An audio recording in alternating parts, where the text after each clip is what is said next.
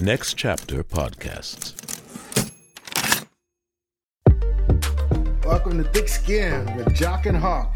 I'm your boy Double J, Jock Jones. And I'm Troy Hawkins. This show is called Thick Skin because you have to have thick skin to be in the spotlight. Whether you're a professional athlete like me and Hawk, who played in the big leagues, or you're an entertainer, the media will come after you. So you better get ready. We're here to tell it like it is, correcting the media when they get it wrong, and they do, and dive deep into the world of sports, all sports, and entertainment from an athlete's perspective. We got a great show for you today. I'm kind of excited, I'm really excited about this. We got our boy D-Train, Dontrell Willis. Make sure to subscribe to the show on Apple Podcasts, Spotify, or wherever you get your podcasts.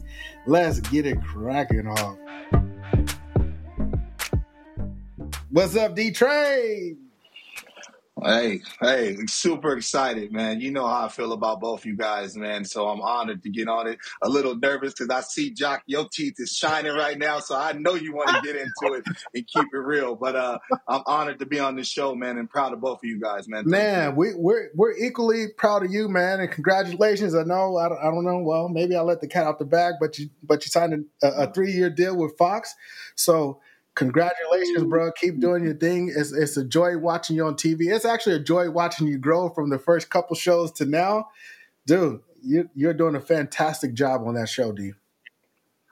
Thank you, man. I'm blessed, man. And you know how it is, man. You're blessed to be able to work around people that care about you, care about your craft, want to see you grow. And so it's been a fun ride. And it's been a really, really fun to kind of make my niche on the TV side. And so, you know, people at the country club like, man, you're good. I'm like, yeah, I know, right? You know, because they know I'm full of it too. So, you know, I mean, it's a good balance of the two. But I'm very blessed to work around some of the best in the business. D, you have to be able to talk trash. You know, we're all good at that.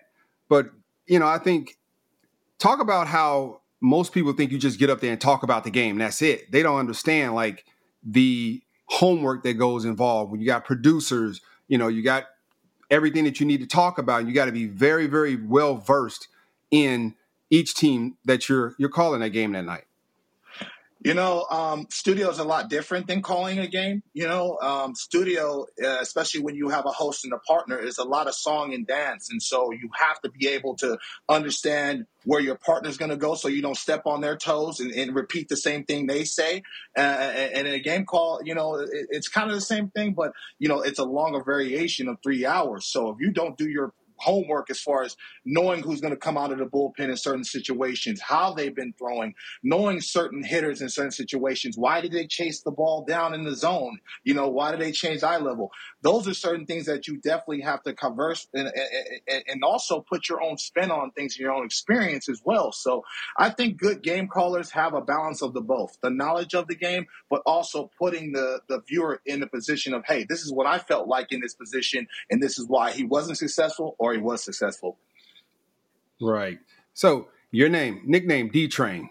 Can you explain to the audience where it came from? There's been conflicting reports, but we want to hear from the D-Train. One of my favorite teammates of all time, AJ Burnett, was one of our captains. He was out for the season.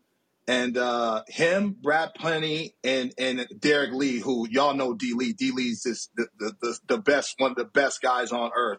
And so they vouched for me to get called up. And so, you know, I get called up and I'm all green out there. You know, I just want to be part of the gang and what have you. And, you know, I have this nice little run, you know, where I won about 5-6 games in a row. And all of a sudden the media starts to kind of, you know, jump on board. And so AJ was around and he was actually my locker mate. And he said, we're going to call you the D-Train. Now, I'm from Oakland, California. The D-Train means something else, you know, when they say the D-Train, you know what I mean? But yeah, I mean, and I looked at him and I said, what does that mean? He says, we're going to go as far as you take us. And the media just ran with it. And literally, like, my next start, people had train whistles and conductor hats. And even till this day, probably like half the people that meet me don't even know my name is Dontrell. They just call me D-Train and stuff like that. So, you know, but it was a cool nickname and it stuck. And now even my daughter, her name's Bianca. She has everybody call her B-Tray. B Train. You know what I mean? Yeah. I love it. I love it. It's pretty cool to have one of the nicknames of the game. Dontrell, you mentioned, you ran off about 5 or 6 victories when you had sort of a meteoric rise, dog. The first year in the big leagues, like you just came out of nowhere, right? AJ goes down, goes on the DL, you get called up, you're in a pennant race, like, you know what I'm saying? Like you said, you're from Oakland, right? And I like to tell people, hey man, where we come from, that ain't nothing. You know what I'm saying? What we do is nothing because that's how we grew up. Talk about that year and you were thrust into this position and how you just, what went through your mind and how were you able to navigate that situation and produce the things that you produced? Now, I know you guys can relate to this because both you guys were leaders in your locker room. Derek Lee and Juan Pierre put their arm around me and taught me the ins and outs and how to stay humble, how to work hard. I mean, I trained with Juan Pierre. That man was up at 5 a.m. every morning religiously, having me run polls, having me do the little things, teaching me how to bunt, doing the little things. And so I was extraordinarily blessed to have guys that liked me, that cared about me, and I never wanted to upset them. So, I mean, I used to go on the plane and have 40 cheeseburgers and fries after going to a complete game, catching cramps, trying to get these bags of beer on the plane for these guys because I just wanted to be part of the group. And when you see that about a young guy that's having success, you want to put their arm around him. And they wanted to run through a wall for me as a young player. So I always credit my squad behind me, man. You know what I mean?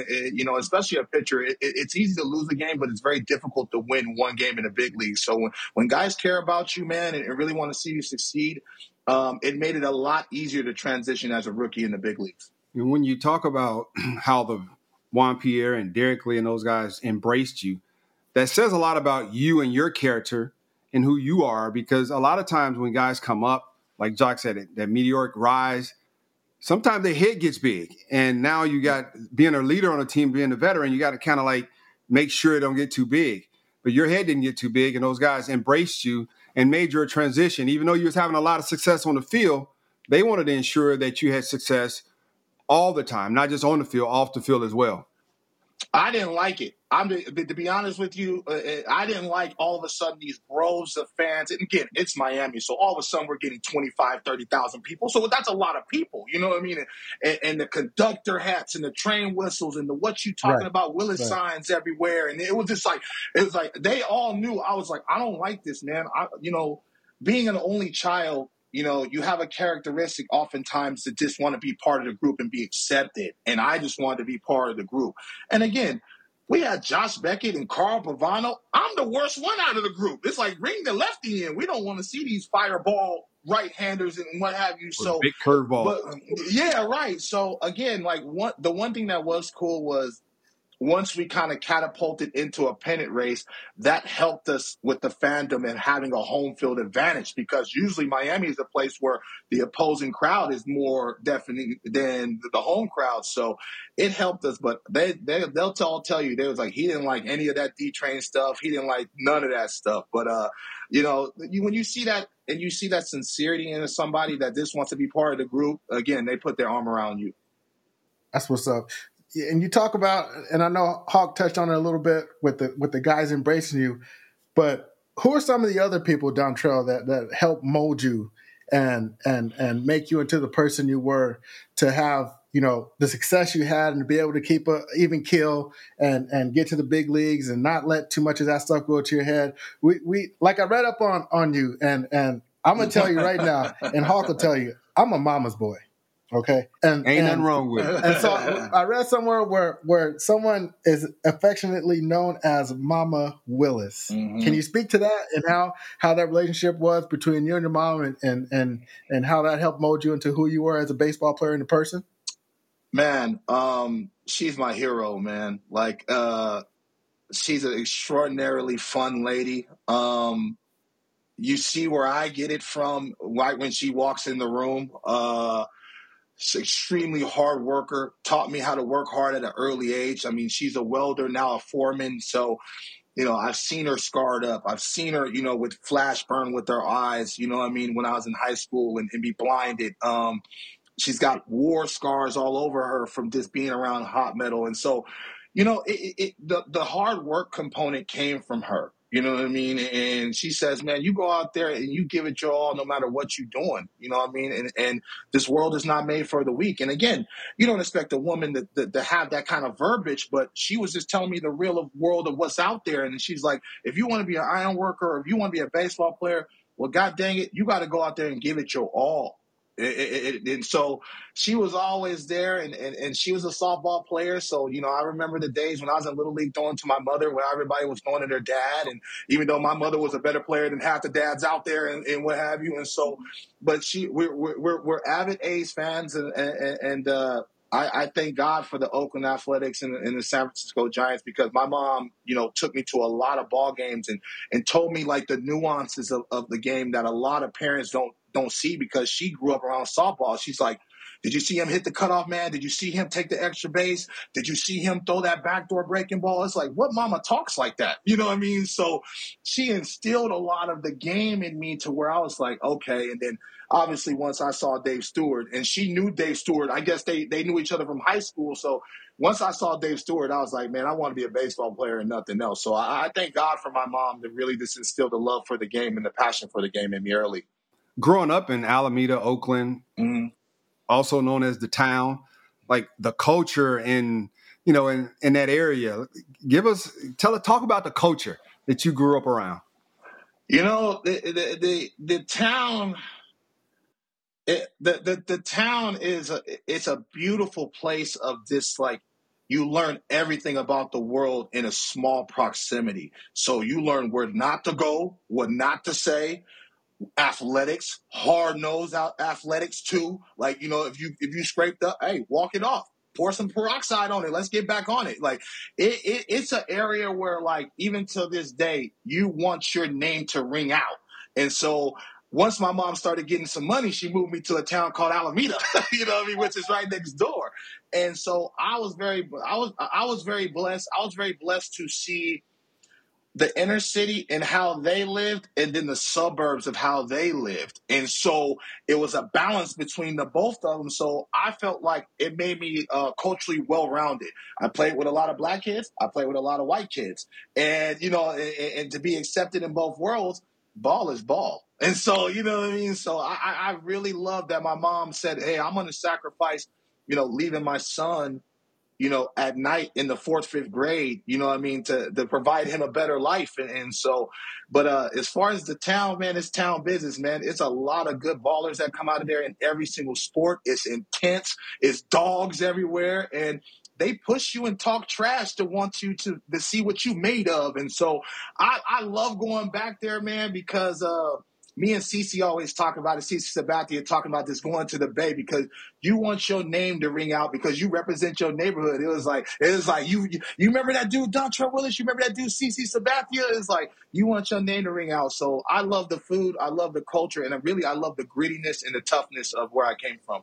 You're from the north, and Jacque is from the south. Like, what type of, like, is there a beef between the NorCal and SoCal, or how is it? Because I always tell Jacque, the first time I met Jacque, I said, man, you talk like a proper gangster, dude. You talk like a proper gangster. I told him, man, you grew up in La Jolla, right next to the dean of students at USC. So is there a between NorCal and SoCal? You know what? I'm gonna keep it 100, man.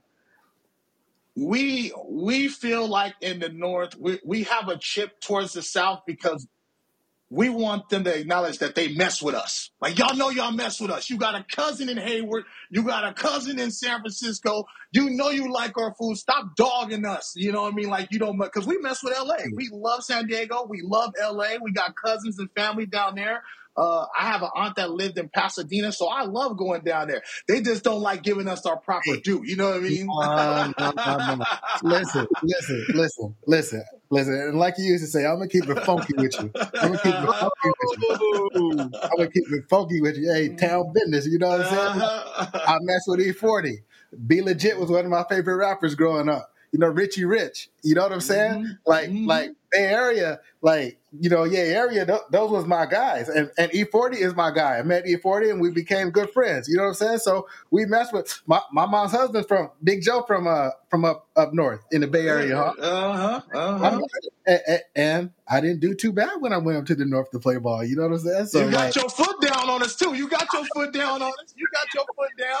You got your foot down on us in Oakland. I got a homeboy from San Diego, Mitchy Slick, who messed with a bunch of dudes from the Bay. Mm-hmm. You understand what I'm saying? So we acknowledge the Bay, Hawk. We acknowledge the Bay. It ain't nothing wrong with the Bay. It just ain't nothing too pretty at night because it's cold. But we mess with the Bay. It's cold. It's always cold in the Bay.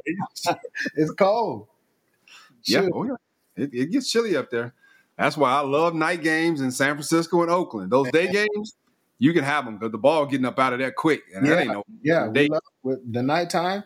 I ain't fooling with it. But you know the crazy thing though, like even within the Bay Area, the town in San Francisco we call the city, that's more of a kind of a rivalry between East Bay because we in the East Bay we feel kind of overlooked. Like as citizens, like every time something happens good, it happens in the city. Like the Warriors moved from Oakland and then they moved to the city and changed the whole infrastructure of that whole area that they moved to. And so there's a little rivalry in that. But again, once the Bay unites, especially against those SoCal boys and those North-South games, you know what I mean? We get our foot down on them a couple times. But no, I love being a Cali guy and representing us. And I feel like we're all from the same cloth. That's what's up. So, listen, I know we touched earlier on you having success in the big leagues. You were Rookie of the Year. You know, you made a couple All-Star teams. You know what I'm saying? Like you was just doing it.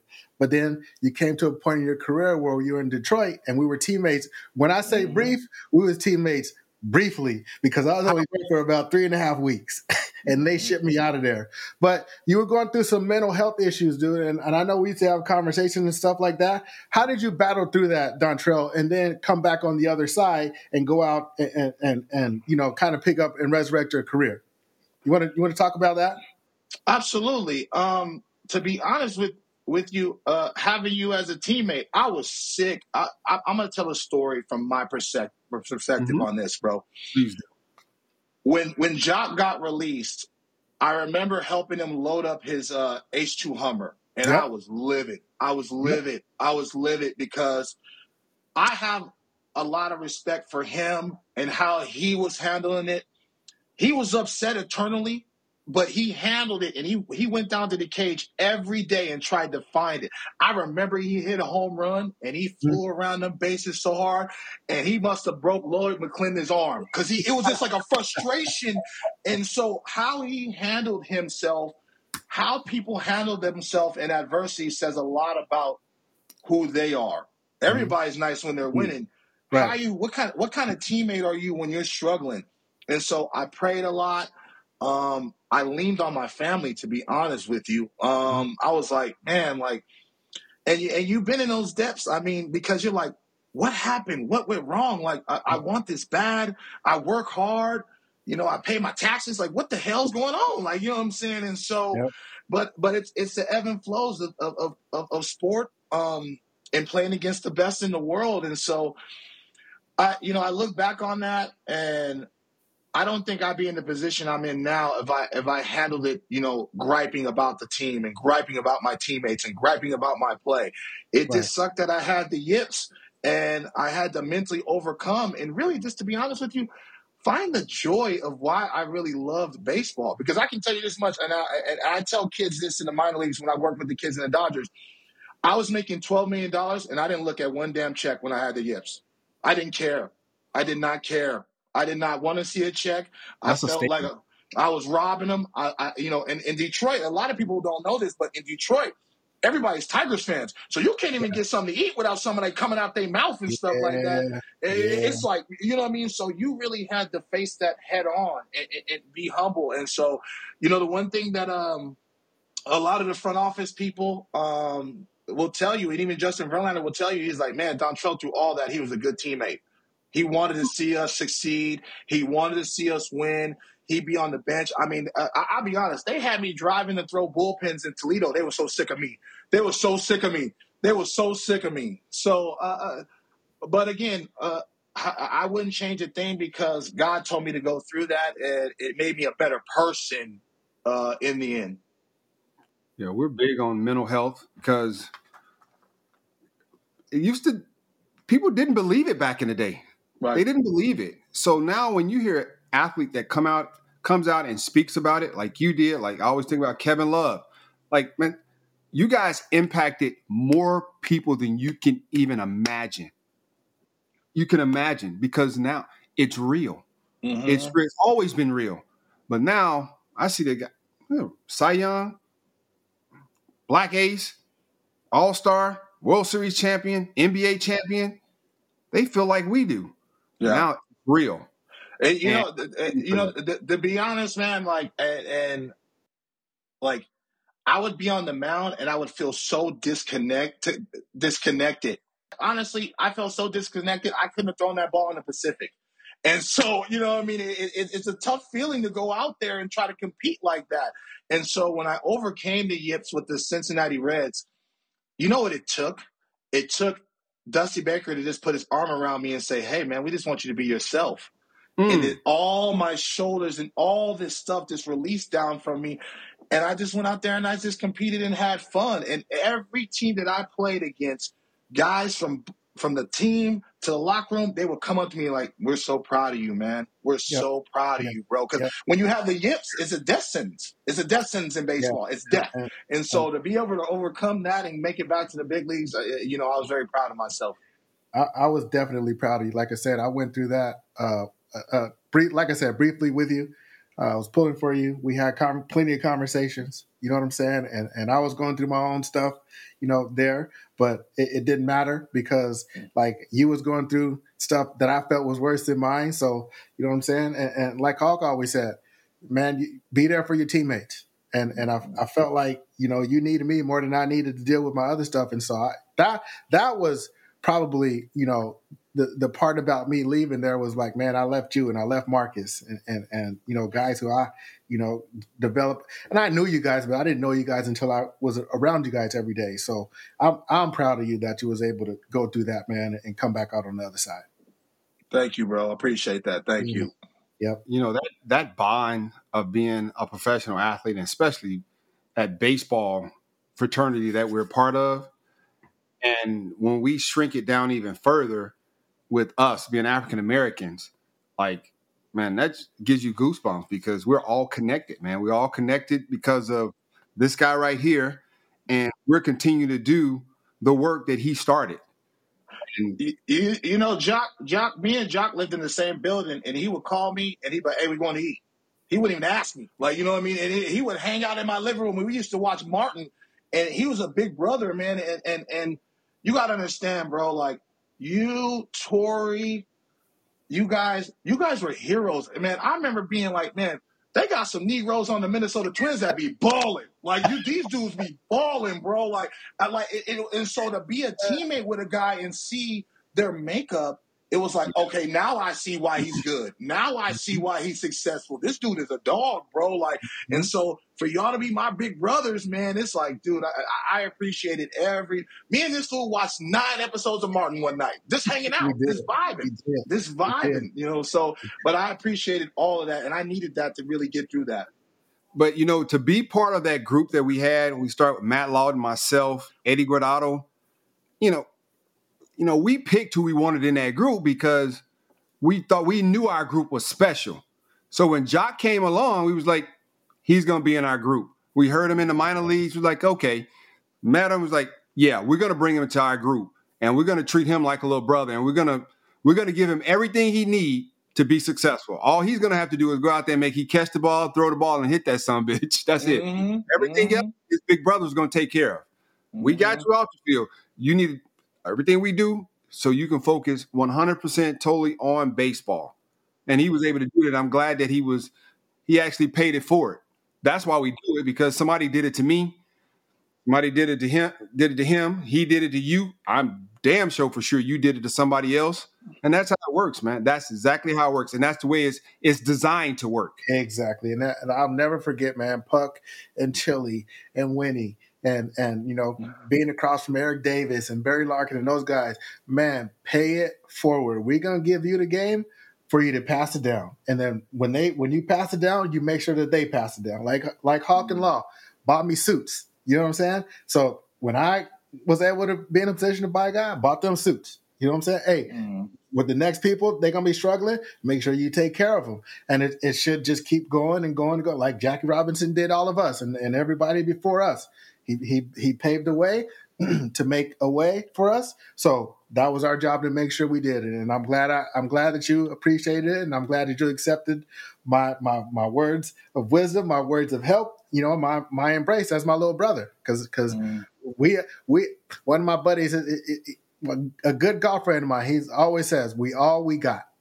Like Mama, if you're looking for help anywhere else, you're in trouble. Like Mama Willis said, this world will beat you up if you allow it. But if you got good brothers around you and good people around you, it don't beat you up nearly as much. And it's crazy because I've been on television now for 9 years, and Fox, even higher ups, and a guy that I'm close with, Kevin Burkhardt, who does the Super Bowl, he does the playoffs. He's the best. Like, his heart, he's the best. And they saw me my first 2 years, and I'm messing up on shows, and I'm trying to be someone else. And, I'm trying to be the Black Peter Gammons. And they're finally, they're just like, hey, man, just be yourself, bro. You prepared. Just go out there and have fun. And so I appreciate those meetings of men. Those meetings of men, they're very important, man, in this world. And so, again, when you see a dude that you mess with, that you care with, that that'll run through a wall for you, I truly appreciate those relationships, and that's what that reminds me of when you did that for me. So I'm forever indebted to Kevin Burkhardt. I called him when I re-signed. He said, "You owe me a bottle of champagne." I said, "I'll buy you 10. I'll buy you 10 the way they paying me now." But no, I'm very thankful to have relationships like that. Most definitely. Kevin was with the Mets. He did Mets games when I was there in 13, so we became really good friends. I just took a picture of the screen and sent it to him. I said, I got your boy on the show tonight. Whenever I see him on TV, I always send him a text message because you know what? Kevin is phenomenal at his job. So I'll tell you a quick story. Like, he was talking to me, and he was like, "Man, can we talk for a second?" I'm like, "Yeah, KB, whatever you need, baby." And he was like, "Man, I think they might consider me for the Super Bowl." I said, "We in the building." I said, "We in the building." Like, what's wrong with you? Like, we don't turn down no chips with dip. Like, you're from New Jersey. We don't turn that down. And so I got on air and I called him Super Bowl Burkhardt. I said, "Super Bowl Burkhardt." He looked at me like, "Don't get me fired, Negro." I said, "No, the money come home."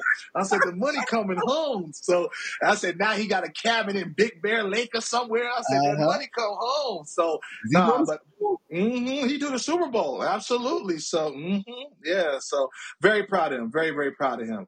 I'm always at the Super Bowl, so I never watch on TV. I'm sorry. I ain't. Lord. Yeah, I'm sorry. We don't know Patty. We don't all know Patty Mahomes like you know Patty Mahomes. Oh, man. Hey, Don Trell.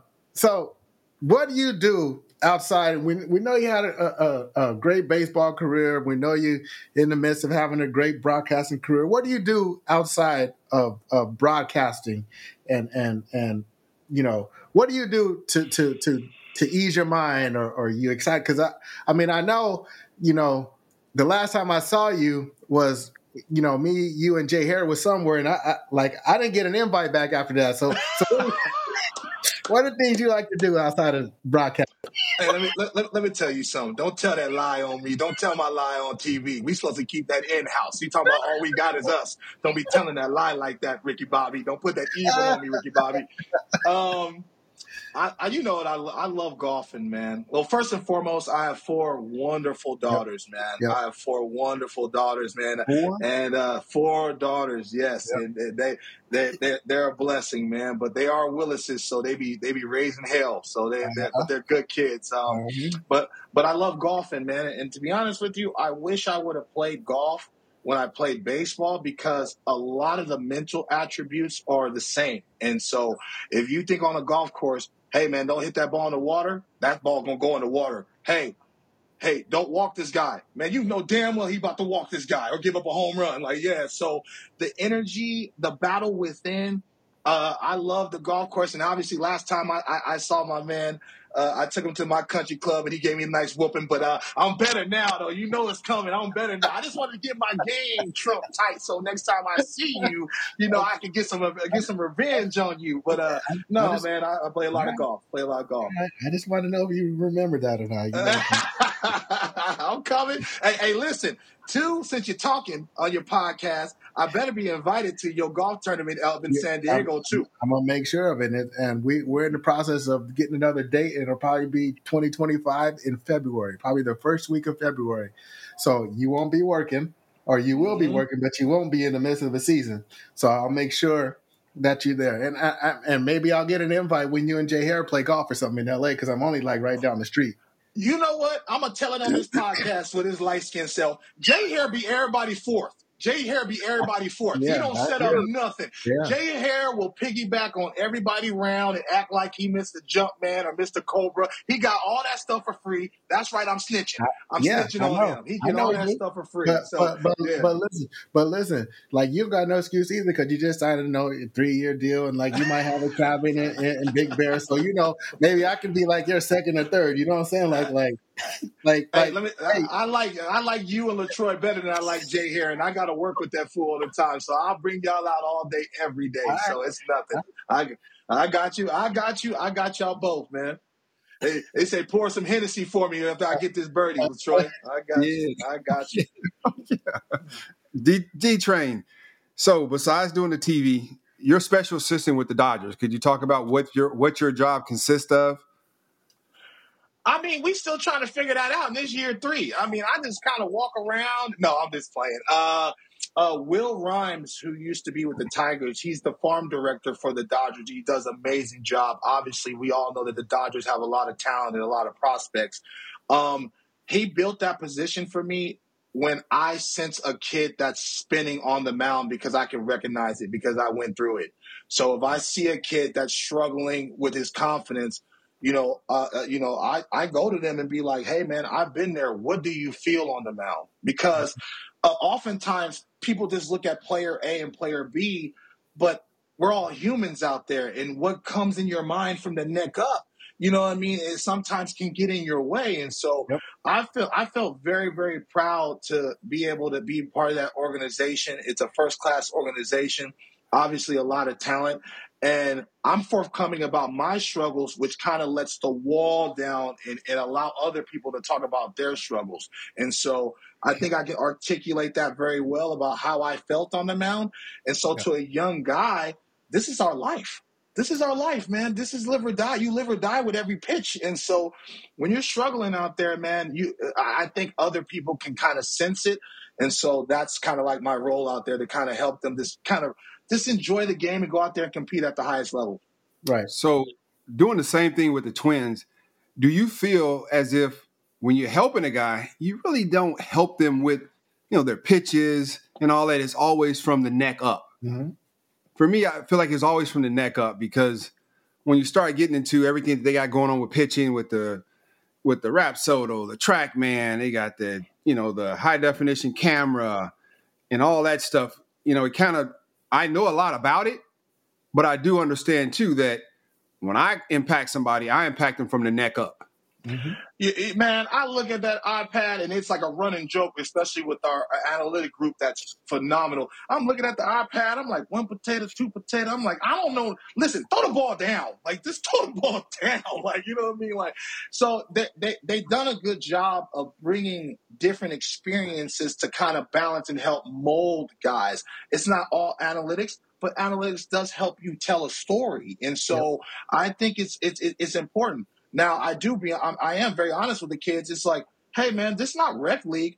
Y'all all got good stuff or y'all wouldn't be here. You know what I mean? So you guys are all professionals here. So, you got to believe in your stuff and your talents to be able to get these talented hitters out. And sometimes in our head, we give the hitter too much credit and vice versa. You know what I mean? And so go out there and have fun and compete. And if this is your last throw, how do you want to go out? And so when you explain it in that form, you see this energy go. I'm like, okay, if this is my last throw, like, Do you want to die on your feet or live on your knees, so to speak? You know what I mean? And so they understand that I'm real with them. And I tell these kids now, though, I'm like, I need to see y'all run a little more poles because I start to see y'all sweating at pitch 18, and that's unacceptable, you know what I mean, with this pitch clock. But other than that, though, I'm very proud of those guys and how they work because, man, the Dodger organization at every level has some serious talent, man. So if you don't bring it every day, man, you definitely can fall by the wayside. They do a great job with player development, man. A great job. What have you learned the most about player development in your job that you did know being a player? Man, that's a great question. There's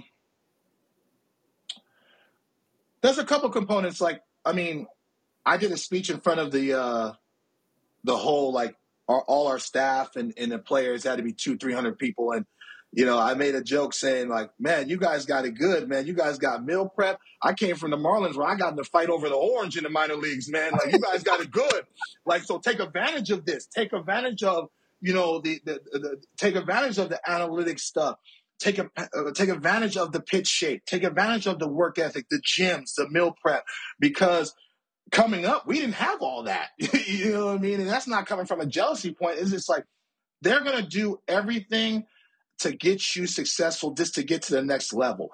But at the same time, it's a numbers game, and there's a draft every year. So so sometimes there's talent that this gets on the chopping block. So the biggest thing I've learned is, and I knew this, but now in the background, life's not fair. It's not fair, man. And you need to be good, and you need to be lucky. You need to be blessed to be a big leaguer because you're going to need all those components. And so being in the background of kind of embracing kids, and then all of a sudden you don't see them there anymore. That's tough. That was the toughest component for me. See, I always say that the guys who last the longest are more mentally tough than, you know, the other guys, right? Everybody can play. Some guys a little bit better than others, but it's the guys with the short-term memory or the shortest-term memory who can forget things and move forward, right? Like you were talking about Rapsodo and analytics and all this stuff. Yeah, that's great, man. But Dusty used to always say, talking to Dusty, right? Man, I don't care. Excuse me. I don't care about any of that stuff. I want some exit hits. When they talk about X velocity, I was like, I want some exit hits because that's the only thing that mattered to me. Hits, right? Getting people out in y'all case. You know what I'm saying? You have to have the balance of it. Yeah. And you have to have the balance. You have to have the balance. And sometimes, man, you just have to have that dog in you to be like, he's not beating me today. Yep. He's not beating me today. And both you guys did an amazing job having that in you. It's like, I don't care who it is. You know, it's funny because every time I see Joe Mauer, we talk about it. So me and Joe Mauer came up against each other. So I'm like, this dude in Quad Cities, man, he stayed getting on a barrel every time. But what I started to do is I started to watch and follow swings. And so in the minor leagues, I learned early how to follow a swing. So people are like, man, this lefty throwing it by people at 91. And why can't these do that throwing 97? I'm like, well, I ain't throwing it where he barreling at. You know what I mean? So I learned early to pay attention to stuff and not just write down the chart in the stands and eat my hot dog. I'm like, oh, he can hit that. He can hit the breaking ball. Okay, let me try to rush him next time. You know, so I think that gave me an edge over a lot of people that had better stuff than I did coming up in the ranks. Mm-hmm. Right. I posted a video yesterday because yesterday was the 12th year that on that day I signed with the Mets. It showed the slider, fastball, and I sent the video to some people that I know that are these people. Yeah. And one of my friends sent me back this long text message. Well, you know, don't know about the camera angle was bad. Don't know how much, your vertical approach was and this and that. It just went down this whole thing. And I just wrote back, the hitter, one of the best hitters in the world, let me know. The hitters will let you know how good your stuff is. At the end of the day, that's all I said. Yeah. Quick story. I'm facing Pedro in New York. We're winning 2-1. They get runners on first and second with 2 outs in the 7th or 8th. And so Mike Piazza didn't play that day. So he comes off the bench and the stadium just starts to shake. So I fall behind him 2-0. And so Paul LaDuca, and I don't know if you played against him, but Paul LaDuca is a great gamesmanship. So he comes out there and we have a mound visit. And he's like, our pitching coach, Mark Wiley, was like, so I'm thinking about throwing a changeup, which is my third worst pitch to this guy. I'm like, and so it was like a movie. Me and Paul LaDuca was like, And so Paul LaDuca's like, we're going to rush Mike Piazza because he's cold. He's been on the bench for the whole game.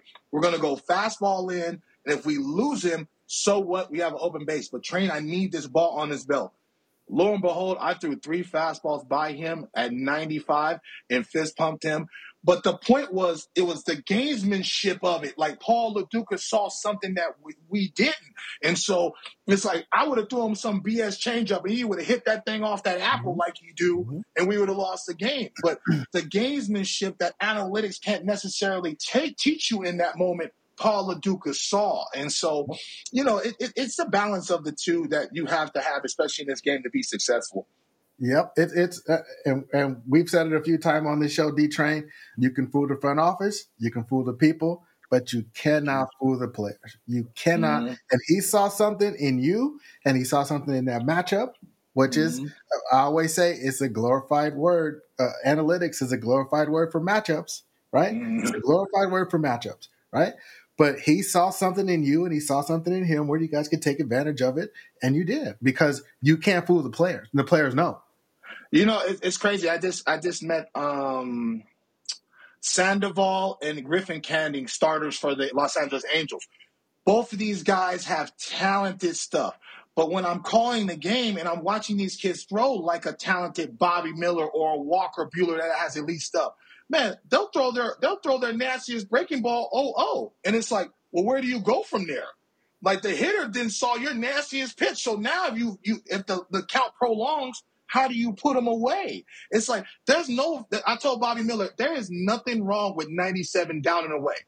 Everything doesn't have to be 100, man. Like everything doesn't have to be the nastiest slider you've ever seen. Because half the time the hitters are going to take it. And now, it's ball one. It's ball one. So that's that you got to learn the game within the game and how your stuff reacts to the hitter. But hell, what do I know? I was a Buick. These guys are Ferrari. So if you got a Ferrari, I figure you want to drive it fast. I think you want to drive.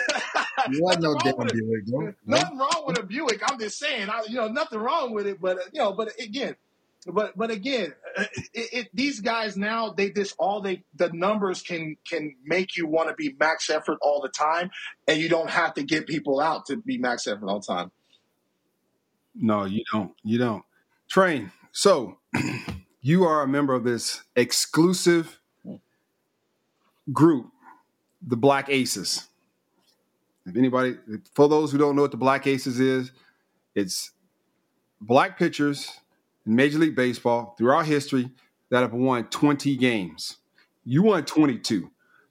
Can you talk about how does that make you feel to be in that group with a guy you named Dave Stewart, and Vida Blue, two of the greatest pitchers in Oakland's history? I got to be honest, man. Y'all not going to believe me, man. I feel so small around these dudes, man. Bob Gibson. Ferguson Jenkins. Dave Stewart saved Stu don't like me when I get sensitive on him because he got, come on, man, get away from me with all that sensitive stuff. But he saved my life. And so to be in the same breath as this man that I wanted to be like, it's truly strange. And that's one of those things where you don't really look back. You don't really, take that all in until you're out of the game. And so I remember when I won 19 and the media said, Joe Facero, a great writer down there, he's like, have you ever heard of the Black Aces? And I was embarrassed. I was like, no, I don't know what that is.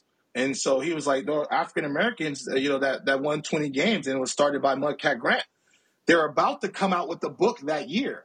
And so they're writing this book, and they're like, hold up, this Willis kid has won 19 games. So I'm in my room in Washington, D.C., the phone rings, and it's Mudcat. And next thing I know, Ferguson Jenkins calls me. And now I'm just nervous. Now I'm like, I can't sleep. Because you might not win another game. I think I had like 6 starts left. And my team realized that it was important not only to myself, but to our organization. Because at the time, the Marlins had never had a 20-game winner. So they go out and they score 5 runs in the first. And I'm on the bench like, that's enough damn runs. I want to go out here and get a feel of the game. You know what I mean? Like, that's enough runs. But because they cared about me so much, like, they were determined to give me 20. And so when I did it, man, everybody gave me hugs. The Latin players, the white players, the black players, because they realized that it's historic, man. And I cried like a baby, man, just because I was so overwhelmed, because I knew I wasn't never going to be a Hall of Famer, but I wanted to have some type of impact in the game. And so, when that happened, man, I mean, the organization treated me with first class, and my teammates treated me first class. And to see the joy in Mudcat, in Ferguson, and in Dave Stewart's face to say, hey, we're not the last of the Mohicans, so to speak, to be like the last African Americans. We got this, Willis. And CeCe called me. He said, cuz, you want 20, cuz? I got to win 20, cuz. Like, and he was already established in the big leagues. And so it was really cool to see after me, CeCe and David Price be able to do it. And so now that I meet the Marcus Stromans and the Hunter Greens of the world, the first thing out of their mouth is, I want to be a black ace, man. I want that. And so to me, that there's no monetary value for that, man. And I'm forever grateful for it. So Dave Stewart won it in 1987. There was not another black ace added to the list until you in 2005. How about that? Yeah, I think he won 20 in 94, 95. Well, yeah, he won it in 90. Yeah. 90, okay, yeah. So again, 15 years later, you won it. It was nuts, man. And if you look at some of those guys up there, I mean, Fergie won it 7. He won it 5 times, went to a war, fought in the war, came back, and then won 20 twice again. I mean, these dudes are dogs, like, you know what I mean? And to be up there with the Vita Blues and mention in the same breath, man, it's really, really cool. And now my kids, they're older, they kind of realize it, and they're like, man, Dad, that year, that was a fun, historic year for you and the Marlins organization. Now, your delivery. You're always known for your delivery. I've seen your logo has your delivery. Give us a little something about how that came to be, because, the way you did it, you had a lot of deception in there. Like you said, you didn't throw overly hard, but guys swung and missed at your fastball because of your deception, and I'm sure you had a high spin rate. Talk about how Dontrell transformed with that delivery. Man, playing strikeout back in Alameda, man, playing strikeout. And I wanted to hit like Will Clark and throw like Dave Stewart, man. So, just learning little nuances. And I started doing it at a very young age. And I noticed, and I mentioned this earlier about following swings, guys in the box, they just didn't feel comfortable when I did it. And so if you look at my body style, my torso's this big, you know what I mean? And my booty's on my shoulders. So it was easy for me to kick my leg up and do that and repeat it, at a high level. And so I did it in the minor leagues and I did it in the major leagues, and it just felt comfortable. But if you break down my mechanics, though, frame by frame, especially when I was doing the high leg kick, I did a good job of getting into power positions to be able to throw the ball consistently. And so, to be honest with you, when I got the yips is when they kind of started to try to fine tweak my mechanics, and I just felt in between, if that makes sense. And so, but again, the way my body was structured, I can do it. And to be honest with you, like once a day, someone runs up on me talking about, can I do the leg kick? And when I do it, it's the most anticlimactic stuff you've ever seen in your life. But people are so amazed. They're like, damn, you still can do it. So it's pretty fun. How did you, where was your booty on your back at? I can get my wallet like here, bro. I can get my wallet just like that. Hey, can you grab your wallet like this? They charge me half for my suit jacket, but double for my pants because my ass is on my head. So yeah, that's high great. High booty. Yeah. Nothing wrong with that. Deception, boy. That's all right. That deception. And I'll tell you what, having your back to the hitter, and especially a left-handed hitter, for as long as you did, and then delivering that ball from behind him, that had to be really uncomfortable. Really uncomfortable. You know who gives me a lot of props, and he's one of the best, and I'm so happy he's finally on the Hall of Fame list, is Chase Utley. Chase Utley, a guy that could hit lefties. He tells everybody, he said, Dontrell used to wear me out because I was effectively wild. That helped that I was effectively wild. And Jim Tomei, I got a Jim Tomei jersey that says it. And so, these are guys that are heroes that hit lefties or righties. It doesn't matter. So, lefty on lefty, I really enjoyed that matchup. Mm-hmm. Well, D-Train, man, it's always a pleasure catching up to me. And thank you. Before we go, we had the Dream Series, which Major League Baseball puts on for MLB Develops over MLK weekend in Tempe, Arizona, over at the Angels complex. And D-Train comes through. A lot of the other players come through. And you guys have no idea how much that means to those little kids that look like us. They talk about it from the time you guys get there, long after you guys are gone. And for you guys to take time out of your day, like you say, you got 4 kids. Yep. And that means the world to those other kids that you took time out of your day to come and give them some words of encouragement to continue on that long road of becoming, a better baseball player, college, high school, professional, or even making it to the big league. So you guys, man, that means the world to us. And I just appreciate you. You keep doing what you do. I'm going to keep watching from afar. Yep. But if you ever need anything, brother, you can hit Big Bro up. Always. Amen. I got love and respect for both you guys as men and as ball players. Look forward to seeing y'all. Latroy, when I saw you on the field, man, I said you and Marquise. So God bless you guys for taking the time for that to establish that, because it's just important. But again, keep kicking ass on these podcasts, man. And I'll see you guys down the road for our next little golf outing, man. Thank you guys for having me. My man. Thank you for being on the Thick Skin podcast.